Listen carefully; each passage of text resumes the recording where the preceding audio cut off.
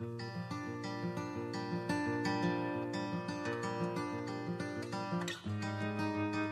is June the 27th. Today, we begin the study of Isaiah the prophet.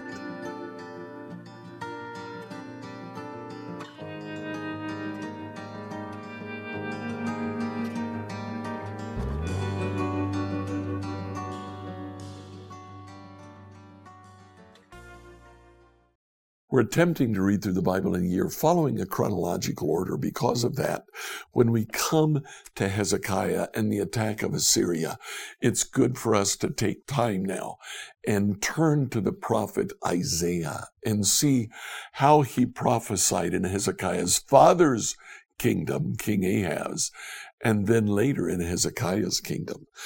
Now, yesterday we read 2 Kings 18 to 19. That is virtually identical with Isaiah chapter 36 to 39. Isaiah 36 to 39 adds a few extra poems, hymns, and such, but by and large, it's word for word the same. Isaiah wrote both. Isaiah wrote the section in 2 Kings. Isaiah wrote, of course, the book of Isaiah. It's worthwhile for us to examine the structure of Isaiah. The first 5 chapters tells us of the present and the future of the kingdom of Judah, God's people. It is suffering now, but there will come a time when it's restored. Isaiah 6 tells us how it's restored, primarily through the ministry of the servant Isaiah. The servant Isaiah comes and answers God's call to share his message. Then from chapters 7 to 39, it all deals with who do we trust. We don't trust in Assyria. We don't trust in Egypt. We don't trust in Babylon. We trust in God because he is worthy of our trust. And then chapters 40 to 66 tells us how Judah, God's people, will return from an exile in which they find themselves. Years later, but Isaiah is prophesying to that future people and promising them that God still remains faithful. Enjoy today as we read the first 3 chapters of Isaiah. Isaiah 1 to 3, New Living Translation. Isaiah 1. The vision concerning Judah and Jerusalem that Isaiah son of Amos saw during the reigns of Uzziah, Jotham, Ahaz, and Hezekiah, kings of Judah. Hear me, you heavens, listen, earth, for the Lord has spoken. I reared children and brought them up, but they've rebelled against me. The ox knows its master, and the donkey its owner's manger. But Israel doesn't know, my people don't understand.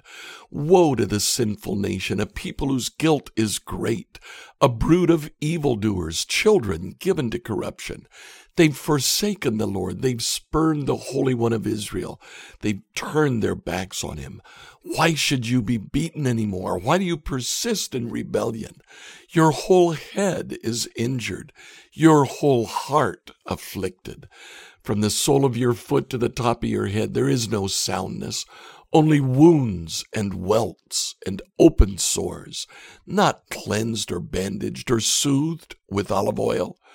Your country is desolate, your cities burned with fire. Your fields are being stripped by foreigners right before you, laid waste as when overthrown by strangers.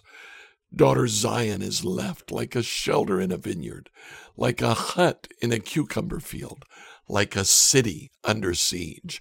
Unless the Lord Almighty had left us some survivors, we would have become like Sodom. We would have been like Gomorrah. Hear the word of the Lord, you rulers of Sodom. Listen to the instruction of our God, you people of Gomorrah. The multitude of your sacrifices, what are they to me, says the Lord? I have more than enough of burnt offerings, the rams, the fat of fattened animals. I have no pleasure in the blood of bulls and lambs and goats. When you come to appear before me, who's asked this of you, this trampling of my courts? Stop bringing meaningless offerings. Your incense is detestable to me. New moons, Sabbaths, and convocations. I cannot bear your worthless assemblies.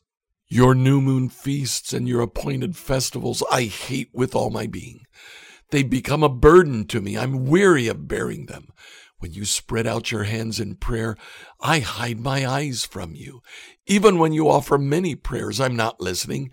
Your hands are full of blood. Wash and make yourself clean. Take your evil deeds out of my sight. Stop doing wrong.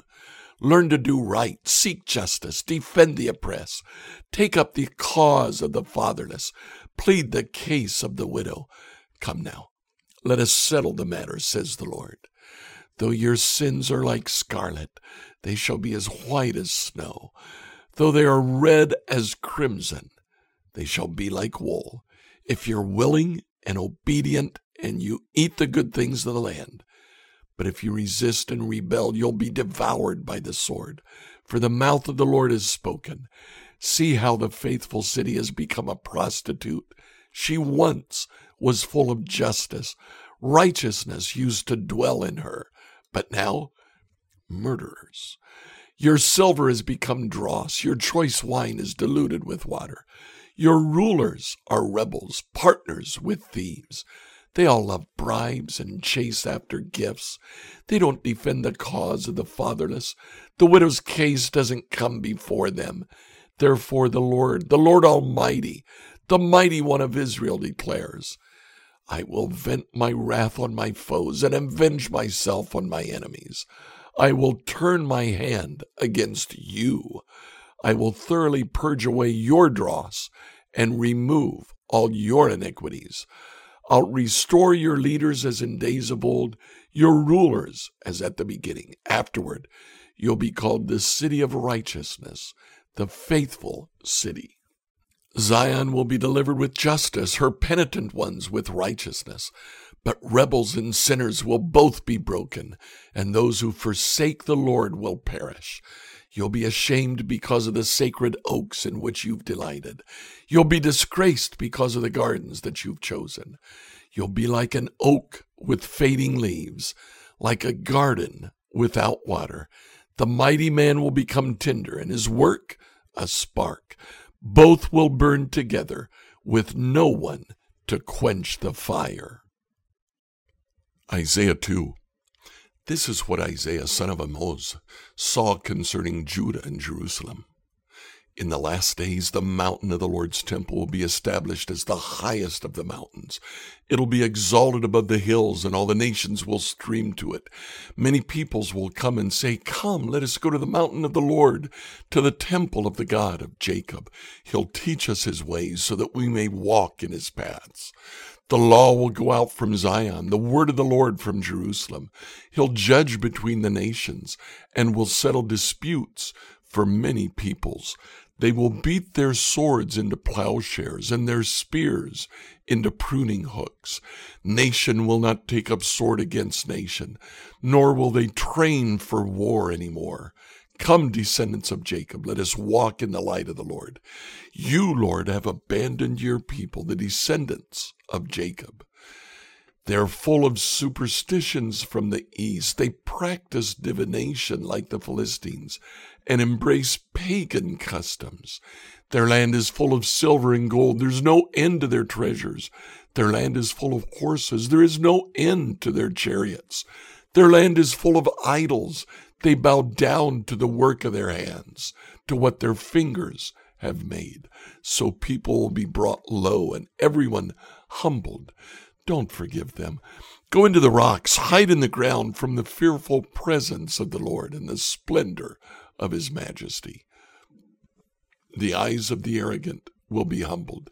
Human pride brought low. The Lord alone will be exalted in that day. The Lord Almighty has a day in store for all the proud and lofty, for all that's exalted, and they will be humbled. For all the cedars of Lebanon, tall and lofty, all the oaks of Bashan, for all the towering mountains and all the high hills, for every lofty tower and every fortified wall, for every trading ship and every stately vessel. The arrogance of man will be brought low, and human pride humbled. The Lord alone will be exalted in that day, and the idols will totally disappear. People will flee to caves in the rocks and to holes in the ground from the fearful presence of the Lord and the splendor of his majesty when he rises to shake the earth.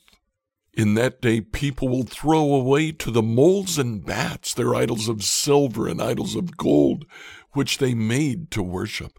They'll flee to caverns in the rocks and to the overhanging crags from the fearful presence of the Lord and the splendor of his majesty when he rises to shake the earth. Stop trusting in mere humans who have but a breath in their nostrils. Why hold them in esteem? Isaiah 3. See now, the Lord Almighty is about to take from Jerusalem and Judah both supply and support, all supplies of food and all supplies of water, the hero and the warrior, the judge and the prophet, the diviner and the elder, the captain of 50 and the man of rank, the counselor, skilled craftsman, and clever enchanter.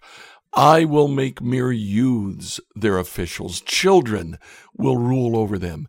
People will oppress each other, man against man, neighbor against neighbor. The young will rise up against the old, the nobody against the honored. A man will seize one of his brothers in his father's house and say, "You have a cloak. You be our leader. Take charge of this heap of ruins." But in that day he'll cry out, "I have no remedy. I have no food or clothing in my house. Don't make me the leader of the people." Jerusalem staggers. Judah is falling. Their words and deeds are against the Lord, defying his glorious presence. The look on their faces testifies against them. They parade their sin like Sodom. They don't hide it. Woe to them. They've brought disaster upon themselves. Tell the righteous it'll be well with them, for they will enjoy the fruit of their deeds. Woe to the wicked, disaster is upon them. They'll pay back for what their hands have done. Youths oppress my people. Women rule over them. My people, your guides, lead you astray. They turn you from the path. The Lord takes his place in court. He rises to judge the people. The Lord enters into judgment against the elders and leaders of my people. It's you who've ruined my vineyard. The plunder from the poor is in your houses. What do you mean by crushing my people and grinding the faces of the poor, declares the Lord Almighty. The Lord says, the women of Zion are haughty, walking along with outstretched necks, flirting with their eyes, strutting along with swaying hips, with ornaments jingling on their ankles. Therefore the Lord will bring sores on the heads of the women of Zion. The Lord will make their scalps bald. In that day, the Lord will snatch away their finery, the bangles and headbands and crescent necklaces, the earrings and bracelets and veils, the headdresses and anklets and sashes, the perfume bottles and charms, the signet rings and nose rings, the fine robes and the capes and cloaks, the purses and mirrors, and the linen garments and tiaras and shawls. Instead of fragrance, there'll be a stench. Instead of a sash, a rope. Instead of well-dressed hair, baldness. Instead of fine clothing, sackcloth. Instead of beauty, branding. Your men will fall by the sword, your warriors in battle. The gates of Zion will lament and mourn. Destitute, she will sit on the ground. Like, follow, and subscribe to The Steve O Show on whatever podcast you use to listen to it. Email your questions to us at questions@becomehope.com. Tomorrow, we see the parable of the vineyard.